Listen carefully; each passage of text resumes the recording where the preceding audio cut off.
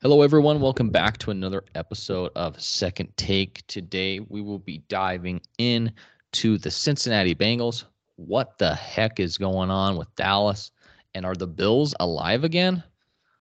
All that and more coming up on Second Take. And to jump right into it, Ryan, what do you think about Cincinnati? 3-0 over the past 3 weeks. Just to lay out some statistics for you. Jake Browning, the guy that was traded from Minnesota, got his revenge on Saturday night in an overtime thriller. He has been averaging 295 yards per game, a 107 passer rating. He's currently got 7 touchdowns and 3 INTs on the year so far. What do you think of Cincinnati's chances in this wild AFC playoff race? I like their chances, and for two reasons, right? This is a team that's really experienced, making it to the playoffs and winning in the playoffs. And ever since Joe Burrow went down, it almost feels like everyone else on that team has stepped up and started playing better, right? So the team as a whole, I mean, on the season, just for example, they're averaging 84 yards per game, but in their last or 84 yards per game rushing, but in their last 3 wins, they're averaging 115 yards per game rushing, right? And that's just not the running back, it's the offensive lineman, it's the receivers blocking on the outside. But also, reason number two is they kind of have a diamond in the rough that was sitting there in the backup in Jake Browning. I mean, in his 4 starts, they're 3-1. In 2019, he was undrafted from Washington, and he hadn't played an NFL game until this year. So for him, it's just strictly practices and preseason. So his first legit NFL passing attempt was when Joe Burrow went down against the Ravens. And he's honestly been everything they needed him to be. He is at worst been a game manager. He's not losing games for them. And if anything, he's been able to make a couple plays here and there um, to help the team win. And they're 8-6 now. The Steelers are trending down. They've been trending upwards. The Browns have Joe Flacco starting. I think they have a real shot. And if I were a betting man, I would bet on the Bengals making it to the playoffs. Yeah, I am extremely impressed with how this team responded when Joe Burrow went down. I thought that was the end, like most people did, of their chances of making any noise postseason wise, yet alone even getting into the playoffs. But 3 wins against 3 quality teams that are all currently in playoff spots. I mean, the Jaguars, the Colts. Colts are fighting alongside them to make the playoffs. And then the Vikings on the other side of the bracket currently hold a wild card spot. So it's not like they're beating up on scrubs in this 3-game win streak that they have going on. My only stipulation when it comes to Cincinnati versus maybe the field that they're going against is they have a relatively difficult schedule. The Steelers, it's never a walk in the park next week. Mike Tomlin, I know that team has struggled mightily on the offensive side of the ball so far this year, but it's never a walk in the park unless it was today, I guess, because the Colts just kind of shied on them this weekend. So, but then they have the Chiefs and the Browns that are both kind of trying to position themselves and lock themselves in to higher playoff seeding. So none of the teams that they're playing are just going to roll over and die, right? Whereas the Texans, they have a relatively easy schedule. So, I think it's just going to be a crazy wild card race to end the year. And I'm not sure if I could be confident in saying that Cincinnati will for sure make the playoffs. Yeah, and I mean, I think personally, I feel like they're playing better football than the teams remaining on their schedule. But as you mentioned, anything can happen. Teams are going to start to get desperate to end the season. You never know when someone's going to come out and really give it to you for a game. I just like how this team, they have experience doing it, not at the QB spot, but everywhere else on their roster. True. So as long as Jake Browning does, because he has 3 interceptions in his 5 games played, not quite sure about the fumbles, but as long as he keeps those turnover numbers low and he's not throwing the game for them, they're going to have a chance to win the football games. just because of what he's been able to do. But as you mentioned, there are this year a lot of teams with the opportunity to make the playoffs. A lot of teams playing pretty well overall. Some uglier than others. Obviously, the Steelers are always a slugfest no matter who they play. We the Colts are kind of in terms of being in such a front running position with their backup QB. So, like you said, anything can happen. But, I'm not confident that they could make noise in the playoffs necessarily because I think you need more of a QB when that time comes around. But to be able to win in the regular season, I think the Bengals have just as good of a chance, if not a little better, than some of the teams that are out there. Yeah. All in all, super impressive what they got going on there, because when a team is supposed to fold like everyone thought they responded the opposite way, right? They came out, they've been punching people in the mouth, and I just love to see it. I love a team that is resilient and that fights, and I honestly hope they get in, because that'd just be an awesome story. They started out the year 0-3. They went on a pretty good win streak. Then they lose their star quarterback, and then they still get into the playoffs. I mean, that's a heck of a story. And if you think about it, Jake Browning is going to earn himself a contract and probably a starting spot somewhere if that does happen. Probably will. If there's anything that we've learned this year, it's the importance of having a quality backup quarterback. Absolutely. And Jake Browning's just another example of that. Moving on to another team that's currently fighting and positioning in the AFC wildcard. The freaking Bills, just when I thought I could quit on them, come out these last 2 weeks and punch two quality opponents right in the face, beating the Dallas Cowboys back to reality after they were riding their high horse against Philadelphia. What is there to make of this? Is this more good Buffalo or suspect Dallas? Is this more of a Dallas just choking, or is this something that AFC teams should be concerned about? I actually think this is more about Dallas than it does about Buffalo. Buffalo's thing all year has just been their inconsistency, because when they're beating teams, they beat the crap out of them. But, sometimes when they play close games, especially on the road this year, they just haven't really been the same. But historically, with Josh Allen and their head coach, they've been really good in the ending months of the season, December and January. I think as a tandem, they've only lost 2 games. So we know the Bills are talented. We know that they can win games. But on the Dallas side, I mean, they have beaten one team over 500 this year, the Eagles at home. Eagles are a good team. I'll give it to them. They won that game. But that's really all they've done, and nothing else about their season has necessarily been super impressive because they haven't beaten anyone else over 500. And they've been killed multiple times by teams that are actually good football teams. At least when Buffalo plays, most of their games are relatively close. They're not getting murdered by these teams. I mean, even San Francisco killed Dallas. Like, I'm just not confident in Dallas. I never really was. Next week will be interesting between the battle of teams that don't beat good teams. Dallas and Miami will be playing, so that's going to be a fun game to check out. Can't wait for it. Circle your calendars. Which one's more of a fraud? Been saying it for 3 weeks. So I honestly, I think it says more about the Cowboys than it does the Bills, because I'm not that surprised that the Bills are 8-6 despite their inconsistency. Yeah. So for all the reasons why you said what you said, I'm going with this is the better Buffalo side of things. Mostly because we've known ever since that San Francisco game, really ever since that Arizona Cardinals game, that the Dallas Cowboys are pretty boys. They're front runners.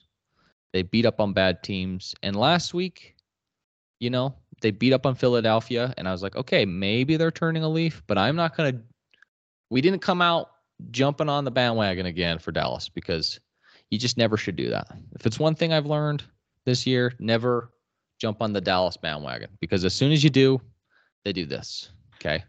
So we've learned nothing new about Dallas. This is the same old Dallas. What I'm surprised by is that Buffalo showed that they were actually a good team, because this is what good teams do to Dallas. They come out, they run down their throat, and they score 31 points with Josh Allen not even have to throw for over 100 yards. If you're telling me that Josh Allen would only complete 7 passes for 94 yards and the Buffalo Bills would win by 3 touchdowns, I thought you'd be crazy. Just goes to show that this team is a scary team for anyone in the AFC. And everybody on the AFC side of the bracket was rooting for Dallas because now Buffalo is live and well in the hunt. You do not want to see Buffalo when it comes playoff time because they can beat anybody and everybody on that side of the bracket. It's so wide open. And to be fair, I think a big reason, the most like going kind of to your point, for me, the most impressive thing from Buffalo has been James Cook's emergence in recent weeks. They haven't really had much of a running game since Josh Allen has been there besides him running the ball. And now James Cook is a little more involved in the running big game, definitely big in their passing game recently. And today he had more total yards than Dallas, at least when the game was still being played with starters, right? He had over 200 yards of total offense.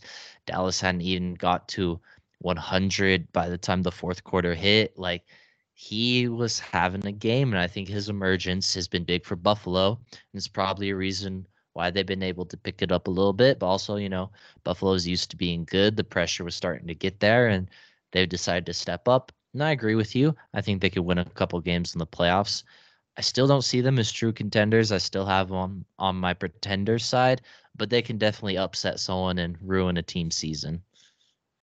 I like Buffalo more as the dark horse than I do as a true contender because it seems like whenever they're favored in a game, they don't show up. And whenever they're slighted by the media, they show up. That the proof is in the pudding. Ever since that Jets game on the 19th of November when they blew them out of the water, they've played 3 quality opponents over the past 3 weeks. The Eagles, where they lost in an overtime thriller. They beat Kansas City, and then they put the smackdown on Dallas. All 3 of those games, they were not favored. They were supposed to lose, right? Well, Philadelphia, they could have won.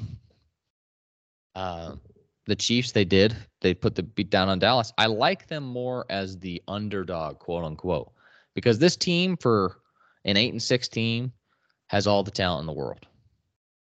So I kind of like the position they're in, where they're just kind of playing with nothing to lose at this point because everyone's kind of already written them off until now. Come tomorrow when we post this, everyone's going to be jumping on the Bills bandwagon again. But I like them more as that dark horse. Yeah, and to be fair, I mean, I think it has a lot to do with the fact that they're in the AFC, because if they were in the NFC, we'd probably be looking at them as the 3rd best team on that side of the conference. And currently, they're not even in the playoff picture in the AFC. So, I mean, to your point, they are kind of fighting that uphill battle. And, this team has failed to show up when they're at the peak of their powers, or everyone believes in them, which is kind of funny because it feels like Dallas does that a little bit too. So maybe both teams have a little bit of that in them. But it'll be interesting to see how the end of the season goes for them, because they went through the toughest part of their schedule, and people thought that after this little thing here, they'd be out of the playoffs, but instead they're looking better after that tough stretch than they did going into it. So that is a positive thing to take away from the Bills. I'm going to ask you the same question that I did for the Bengals. Are they getting in? They have the Chargers, the Patriots, and then the Dolphins. Yeah, I think they're getting into. Both of these teams preseason, we both thought would win the division. I still think they both have really good rosters. They're playing their best football at the end of the season, whereas I don't believe so much in a team like the Browns with Joe Flacco, or, well, the Colts, like, they're decent, but are they going to be able to keep this up? I think both of those teams have legit chances, and they'd be my 2 favorite wildcard teams, just because I think they have the most talent on their rosters. The Bengals and the And the The Bills. Bills. Well, if we look at it currently right now, the Bills are in 9th place in the AFC. Everyone's tied at 8-6 pretty much. For 6, 7, 8, and 9 are all tied at 8-6. You got Pittsburgh, Denver. Denver and Pittsburgh would both probably have to win out, in my opinion. Buffalo, unless they go in and crap the bed against the Chargers and the Patriots, they're looking at least a 10-7 record to finish the year. Now, Miami could wrap up the division and not be able to win the conference, so they might honestly rest people heading into that final week, unless there's a matchup advantage that they're trying to hunt. So they could win out. That Miami game, they've kind of historically owned Miami. That Miami game could also be a crapshoot too. I'm not trying to say that Miami will just throw the towel in on that game, but if they're going into that game 12-4 and they're pretty much locked into the second seed, what's the point in really risking injury, right? I'm saying that could be an option. So that team could easily go 11-6, the Buffalo Bills. Cincinnati, they got the Chiefs. They got the Steelers. And they have Cleveland. So honestly, what has Cleveland shown you that makes you kind of suspect to not really believing in them? It doesn't have anything to do with their defense. It has everything to do with their offense, the offensive side of the football. I mean, even look at it today. They almost lost to the Bears on a crazy Hail Mary that was almost caught. Their defense, like Pittsburgh, has to make plays for them to win. And that's a lot harder on the defensive side of the football, especially when your offense isn't giving you the help. I mean, they've lost Deshaun Watson now. They've lost Nick Chubb now. I don't know if they have enough to run through at the end of the season. Not sure what their whole schedule looks like going forward, but I could see the Browns dropping. I could see the Colts dropping. The Steelers I already thought were trending down. They're still trending downward.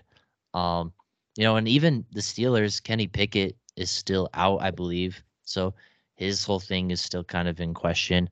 The teams I probably feel best about in the wild card race, besides the Bengals and the Bills, I'd say are the Texans I feel pretty good about.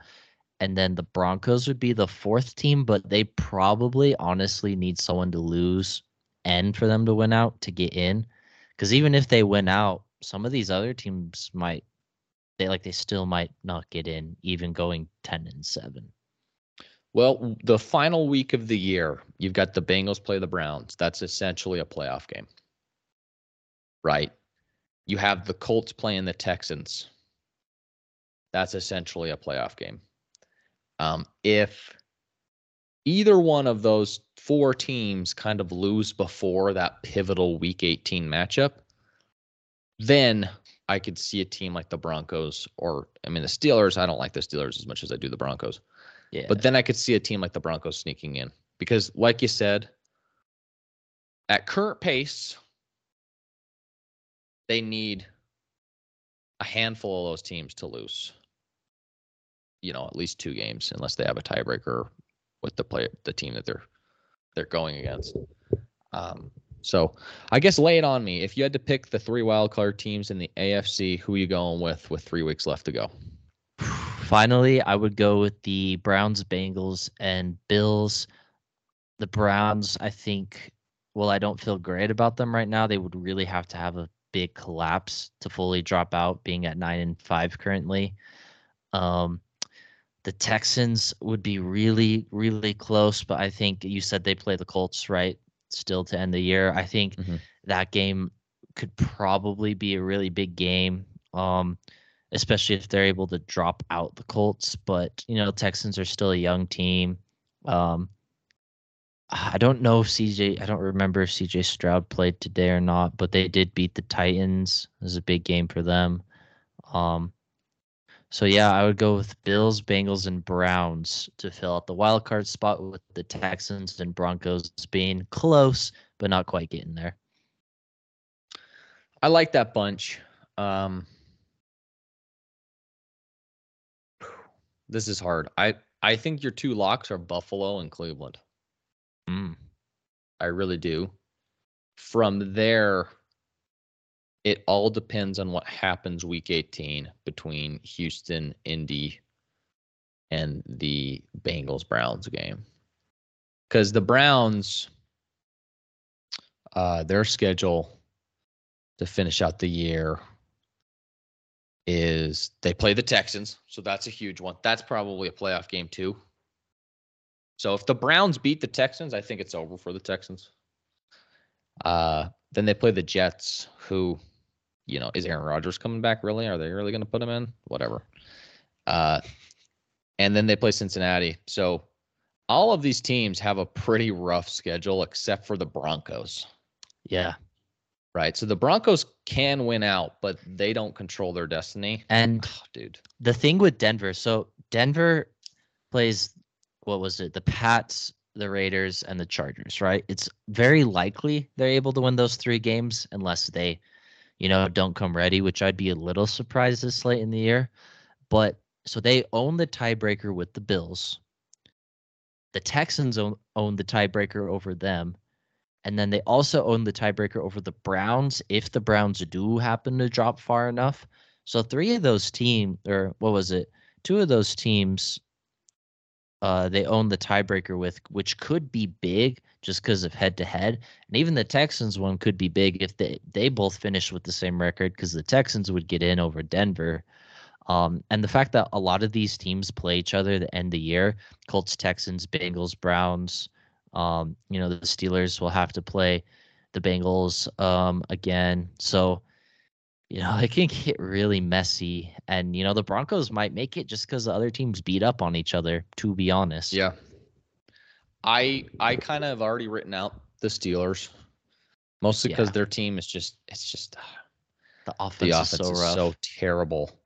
And their defense is not at the caliber that the Browns is. It's really going to come down to this week.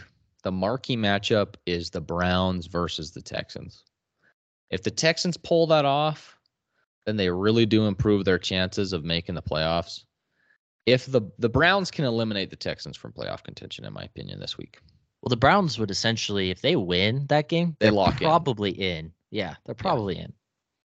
So the Browns can lock in a playoff spot with a win over the Texans and simultaneously kind of knock out the Texans for the Bills, for the Colts, unless everyone loses that week, kind of like what happened last week. Dude, I don't know. This is so hard. Well, but I really do think the Browns and the Bills are I hate saying that because every time I put my confidence in the Bills, they pull a Dallas Cowboys, and they lose to the Patriots week 17 against a team that's not trying to win. But I think those two are your locks. But it really is going to come down, especially for the Browns against the Texans this week. Well, and to be fair, it's not even guaranteed at this point that the teams like the Chiefs and the Jaguars win their division, because the Jags are 8-5. Wonder what the result of their current game is. They're currently playing the Ravens. They got whacked. Check. They lost to the Ravens, so they're 8-6 now, if that's the case. Now so they just own the tiebreakers against everybody. Yeah, so they have the same record as the Colts and the Texans. So who's to say that the Jags are even safe? And kind of the same deal with the Chiefs. I mean, they beat the Pats today, who aren't very good, but they didn't necessarily look great. I mean, Kelsey had like 5 receptions, Rice had 9, and none of their other receivers did anything. Tony had another drop that led to an interception. He's kind of becoming a big weakness for that team. So, the Chiefs, if they don't take the end of the year seriously too, they could kind of fumble to Denver, with Denver's schedule being so easy. So they really have to lock in and win at least a game or two. Because like I said, neither of those teams have locked up their division by far. Like, a lot can still happen there, especially in the AFC South. The Jaguars play the Bucks, the Panthers, and the Titans. So they have a relatively soft schedule to end the season. Yes. I don't see them not taking care of business. And they also own the tiebreaker on pretty much everybody in their division because they have at least one win against the Texans. They beat the Colts twice already. Mm-hmm. So unless a catastrophic implosion Collapse. were to happen in Jacksonville, I'm pretty sure they got the division locked up. Now, they could come out and lose to the Bucks because the Bucks are the only other team on their schedule that are actually fighting for something. Yeah. The other two teams, by the time they play them, are quitting. They should be in tank mode, try to position themselves for a better draft pick. The interesting one is the Chiefs one, like you were saying, because they are not the same team. No, not even close. Their offense is just piss poor right now. And I don't think I would have ever expected this out of a team with Patrick Mahomes at quarterback. And to be fair, their schedule isn't the worst either. So they play the Raiders, the Bengals, and the Chargers. But this game by the Raiders is probably the Raiders' biggest game of the year because it's their only hope. Yeah, they can keep themselves in the fight for the playoffs, outside chance for sure. But if they lose, they're probably out. So they're going to get the Raiders' best shot next week. So that's a game they could lose. And then, the Bengals are out here fighting too. They're probably going to beat the Chargers. I'm not too concerned about that game. So they really if they want to win the division, they need to take care of business against the Raiders, who are not as good as they are, but they might come out trying to play their best football. I mean, they scored 63 points last week against the Chargers after scoring 0 the week before. So, there's a big range of where the Raiders can be as a team, but they're probably going to the Chiefs are going to get the Raiders' best shot, and that's a big game for them. They have 2 elimination games these next 2 weeks, pretty much. Because like you said, this is the Raiders' final hope to make the playoffs. They have to win out, and then they have to pray that other people lose, right? So the Raiders are in fight or flight mode ever since 2 weeks, like last week. That's what ever since yesterday. Yeah, basically. Because we saw them drop 63 on the Chargers. So they're going to get the Raiders' best punch, like you said, on Christmas Day. And then the Bengals are in the exact same position where it's a playoff game to them. Yep. Every game is a playoff game to them. So they are going to get 2 teams that are capable teams, even though they're beat up at certain positions and they haven't been the most consistent teams. There's still talent enough on both sides. And the Chiefs are vulnerable enough this year, as we've seen, where things could get messy for them. Yeah, and they should win. They should win these games. They should win. They should, but there's a chance if they're not playing their best, they can drop these games.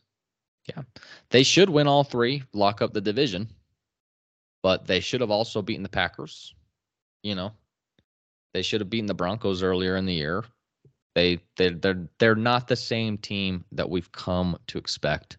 So they definitely are vulnerable just because their offense isn't that explosive. The lack of weapons on that offensive side. Travis Kelce, being the biggest guy taking the hit from that, I feel like, just because teams know there's no one else to really throw the ball to. You can leave Tony wide open. You can let him catch it and he'll drop it and it'll be an interception for the Patriots like today. So they can just double team Kelce and that kind of takes away your main offensive dude. And you're asking all these other dudes to make plays who it's not really their thing. They're like a check down kind of guy. So yeah, we'll see what happens. Chiefs are a team to watch out for, and don't just mark them as in quite yet. All right. Well, that's our little segment on week 14. Let us know what your thoughts are on the Cincinnati Bengals, their resiliency. Are the Bills legit, or is this more fool's gold on part of the Dallas Cowboys? And What do you think will happen with the AFC wildcard race? Who's in? A lot of crazy stuff is going to happen these final 3 weeks of the year. Who are you most excited for if they were to make a playoff spot? Let us know down in the comments. And again, as always, don't forget to subscribe, follow, all of that good stuff. Now we're going to this could be a video, this could be just a short form content, could be both. But we are going to dive into the LeBron James eras, and we're going to rank them on a tier list. So rank these LeBron James seasons on a tier list.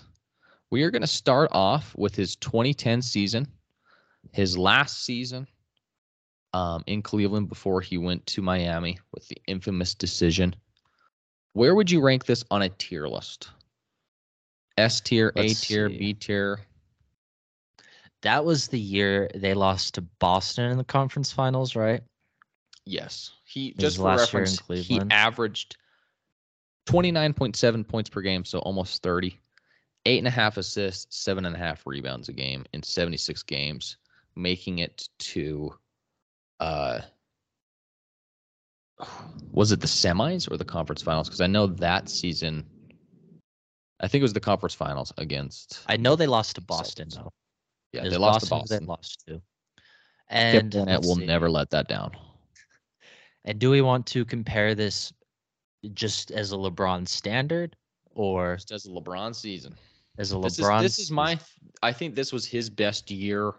They locked up the 1 seed. This was the best year he had in Cleveland before going to Miami. So that's why I picked it. Yeah. Ooh, this one's He was hard. jumping out of the gym. He didn't really shoot great, but he literally could. This was the year when he had that snippet when he went up for a lob. He didn't dunk it, but he caught it, and his hand was on the backboard, and his head was above the entire rim. Like, that's most peak athletic LeBron, in my opinion. Where would you rank this one first? I want to see what you think, because I'm torn between 2 spots. So if we're ranked now, the reason why not all of these can be S tier, because if we're ranking this against average NBA players, they're all every single one of these seasons is going to be S tier. But if we're ranking it against LeBron James and his standard, I'm going to go A tier. For LeBron James and his standard, I'm going with B tier because of the playoffs. Mm-hmm. I think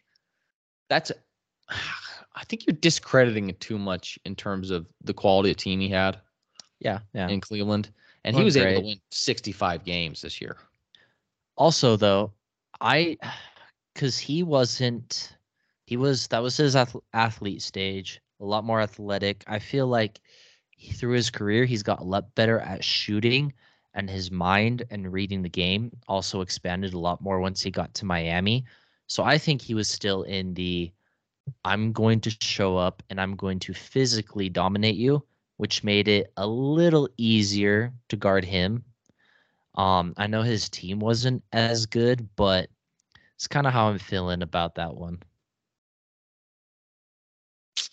Man, you're going B tier, I'm going A tier. Where's the compromise here? Where are we putting it? Because I honestly feel like he improved a lot after this season.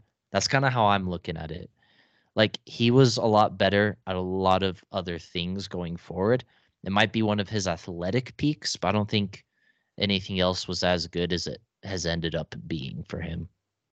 Well, I mean, statistically, this is one of his best years too, though. I mean, this is his second highest, third highest career points per game. He scored more than he ever did in Miami or even the second stint with Cleveland.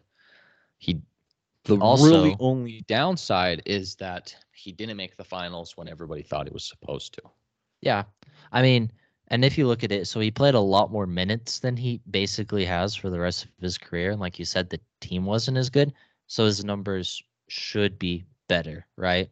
So in his individual season, I'm okay putting it in the A tier, honestly, because I do agree with you. I think it was his best season in Cleveland. So if we want to put it in the A tier, that works. Pre-2016, right? But yeah. I'm going to go A tier simply because it was the best year he had first stint in Cleveland. Mm-hmm. So, It was. all right, we're gonna move on to a more interesting season. We're not gonna go chronological here. We're Okay. gonna go 2020 LeBron, year that they won the finals in LA, COVID year. It was point LeBron. Where would you rank this, the LeBron standard? For LeBron's standard, you know, I would go with A tier for LeBron's standard. I mean, they just had the best team in the NBA, and it wasn't even close. So it kind of felt like he didn't have to do as much as he's had to before, right? I mean, him and AD were super important to that team. He was the point guard that year, and he led the Yep. league in assists though. So there is that, but That's why I'm asking. I mean, he's yeah, averaging 10 assists a game, yeah. 25 points, right? The first time we really ever Point. saw point LeBron, that's really the only time we ever did. Let's see, how many games was it that year? 67 Played a games total of played. 67. COVID kind of cut it short though. COVID. I'm still gonna say A tier because I do believe part of that was because the season was a little bit shorter. Um, and so, they didn't get as much mileage on their bodies, which is why AD was able to stay healthy through the bubble. So, not to any fault of his own, I still go A tier for LeBron standards. Just because the way the season played out, didn't have to play as much, had a big 3-month break in between. So, I agree. I'm gonna go A tier. It's not. It's tough because are we just gonna shove everything in A and S tier, and just call it a day? But the reason why for me I'm going A tier is because it was the first and only time we've ever seen his passing ability on full display. And that was just a joy to watch. mm-hmm. There was one play that I remember where he was driving down the lane, okay, and he spun and then he flung the ball around his head, kind of in this motion where he went fake to the opposite corner and threw it like this behind his head to the opposite corner. I'm like, I don't think I've ever seen anything like that before in my life. So I'm going A tier. It's not his best season, but it was probably the most joyful I've seen LeBron play because he's played his true position, which is just the best floor general I've ever seen. No discredit to Magic Johnson, but that was the best point guard I've ever seen play basketball. So, A tier for sure. Moving on to a bunch of elite prime LeBron years, and this is where it's probably just gonna be S tier, S tier, S tier. But if that ends up being the case, we're gonna have us make a decision between which LeBron is the best LeBron. So we're gonna start with 2012 LeBron. It's the bounce back year after they lost to Dallas horrifically in the finals. Comes back, locked in. Where are you putting this? Yeah, this one gets S tier. This was at this point, he literally became what his nickname is. He became the king. And his time in Miami and Cleveland, even early in LA, he did not let go of that. It really just kind of started his path of coming to greatness from here going forward, right? He wanted this one probably more than any of the other ones. This is the whole reason why he came to Miami in the first place. And him and D Wade just put on an absolute show. And they had to beat a really good Spurs team to get this. Wait, no, no, no. This was OKC. So this was the OKC team first. The next year was the Mm-hmm. Spurs. So they had to beat Kevin Durant, James Harden, Russell Westbrook to get this ring, which made OKC not work out overall. Yeah, S tier. This is also the year that Derrick Rose won the MVP, I believe. Let me just fact check that. No, it was not. What year was that? Was it the year KD won MVP? I think D Rose might have won the year before. Got all my years. 2011. So is that 2011-2012 season or 2010-2011 season? So the year 11-12 would be 2012 MVP. 10-11 would be 2011 MVP. Okay. So yeah, D Rose won 2011. So LeBron actually won it that year in Miami. So when they went back to back, he won MVP both of those years. I'm just gonna kind of muddle those two seasons together, 2011, 2012, 2012, 2013, the back-to-back years. LeBron James, definitely S tier, back-to-back MVPs, probably the best defensive LeBron we've ever seen. Yes. But his offense still wasn't fully polished at that point. And now we're getting into probably his favorite and most iconic year, if he were to rank a season, 2016 LeBron. Statistically speaking, tad underwhelming on the scoring points. Only 26 points a game. Comparing that to earlier years, it's less. But where would you put this? Also S tier. I mean, he was playing with Kyrie and Kevin Love, and at this point, he was totally okay with letting Kyrie take the lead scoring. Wise say, hey, go do your thing. Let me help you out. Be great. That's kind of what I felt like this year was. And I know he didn't shoot great from three this year, but basically, after this year for the rest of his career, he kind of put it together. And I really feel like when he was in Cleveland, he was carrying the most on his shoulders that he had at any point in his NBA career, that second stint in Cleveland, because he was absolutely carrying them to all kinds of wins, right? We saw the finals that they were losing to Golden State. He's averaging almost a 40-point triple-double, pretty close to that. Like, this is still that era of LeBron. I put this LeBron in the S tier too. I mean, he won Cleveland their first ring ever, something that they had never had before as well. And that's really impressive to me. If I'm just going off of the regular season statistics, this is one of his down years. Mm-hmm. He only averaged 25 points a game, 7 assists, 7 rebounds. To put that in perspective, he's basically doing that right now at 40 years old. So 12 years regular later. season LeBron, this is one of his down years. 2015-2016 season, I would put it B tier or maybe even smack dab in the middle. Now, we are considering what happened in the playoffs. That is what takes it over the top. His playoff run takes whatever he did in the regular season, flushes it down the drain. Because coming back from 3-1 against the Warriors, averaging a 35-point triple-double in the finals to do so, erases everything you did in the regular season. That was the best finals I'd ever seen in my life. Honestly, it was the best finals I'd seen. So it gets S tier because of his playoff run. But if we're just going off of the totality of the, regular season, this is honestly below average LeBron James. Yeah, I agree with you. It'd be like C tier LeBron regular season. It really would be, which is crazy to say. He had such a good playoff run that it took a C year, an average year for LeBron, a C level year, and elevated it to possibly the best season he's ever had. That's to be debated, but.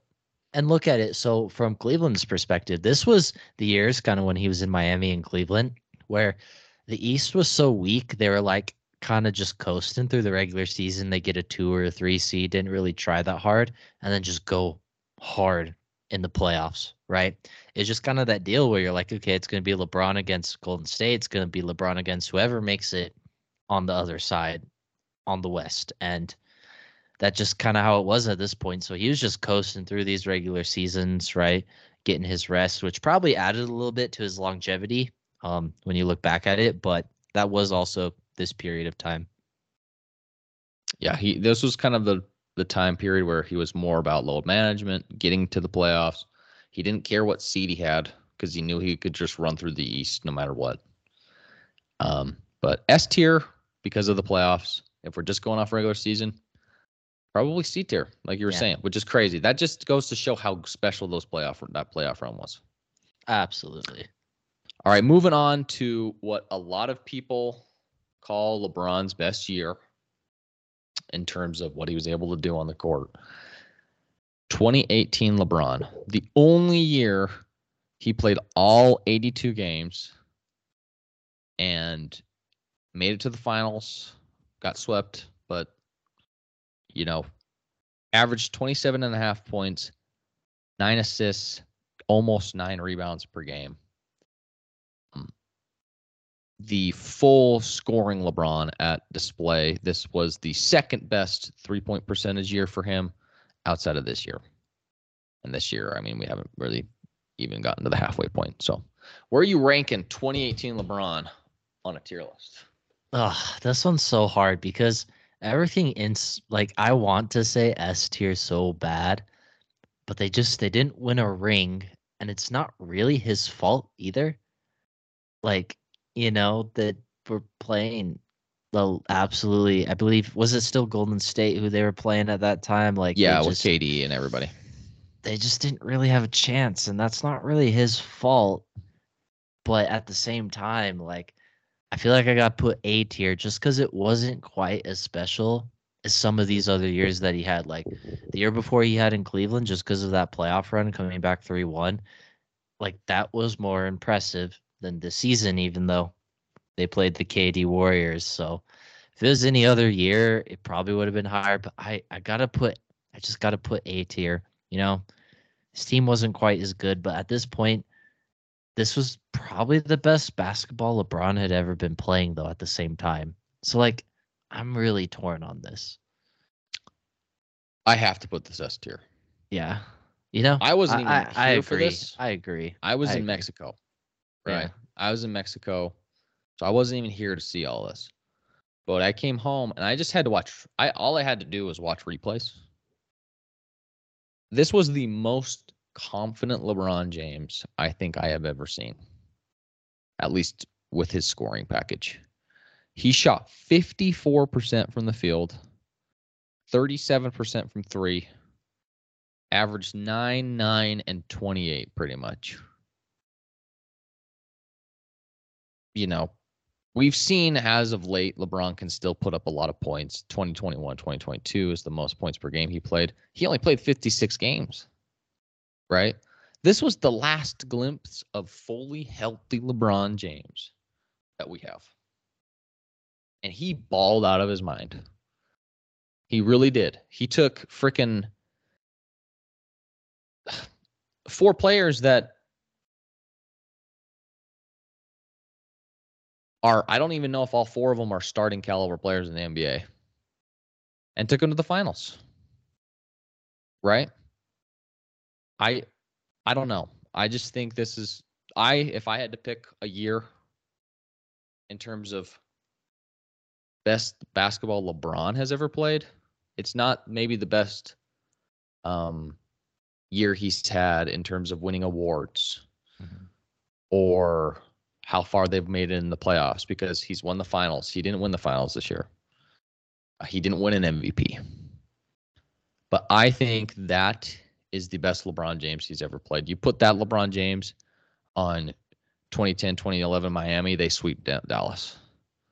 You put that LeBron James in even 2013, 2014 Miami when they lost 4-1 to the Spurs, he might take them to 7. You know what I mean? Mm-hmm. You put that LeBron James in 2014, 2015 Cleveland, even with the Kyrie injuries, they might win that series just because he's that much more comfortable scoring the ball from the 3-point line, from mid-range. This was the LeBron fadeaway era. Yes. And I think this is the best basketball I've ever seen him play.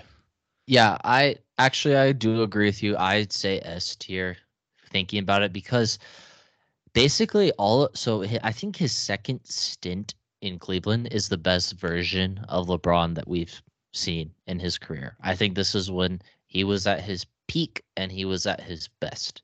Not saying that he's fallen off a cliff or anything now. He just had the full package then. He still had the crazy athleticism then that he doesn't have now, with everything else skill-wise that he has now. And he really took a step forward in his early 30s skill-wise. That just doesn't happen almost ever. So It does have to be S tier. This was the best. Second stint, Cleveland LeBron was the best LeBron. Hard to argue. Very hard to argue. And the final year that I'm going to bring up is this year currently. 2023, 2024, 40-year-old LeBron still averaging 25, 7, and 7 because he can do that in his sleep, as we've seen. Where would you put this if the season ended today, 24 games in, on a LeBron James tier list? I put it on B tier. He's still playing great, still fantastic, still one of the best players in the NBA. But at the same time, like you can tell he picks and chooses his moments. He's trying to conserve himself.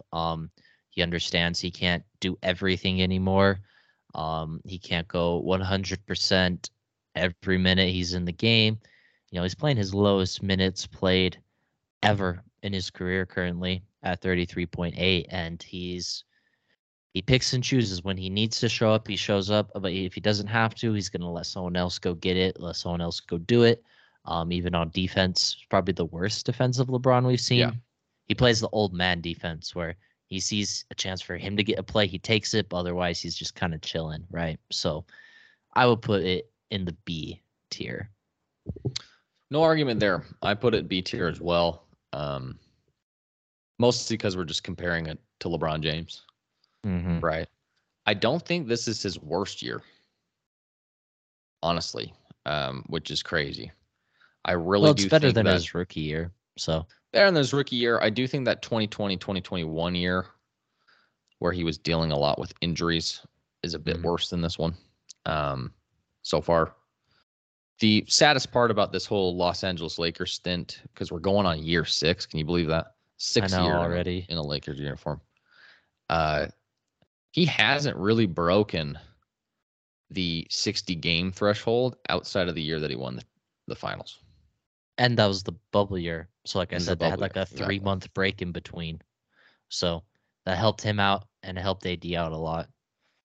So I just hope, because if he can break that 60 game threshold, I think they're good enough to be a top 3 seed in the West, even though, this year is just wild.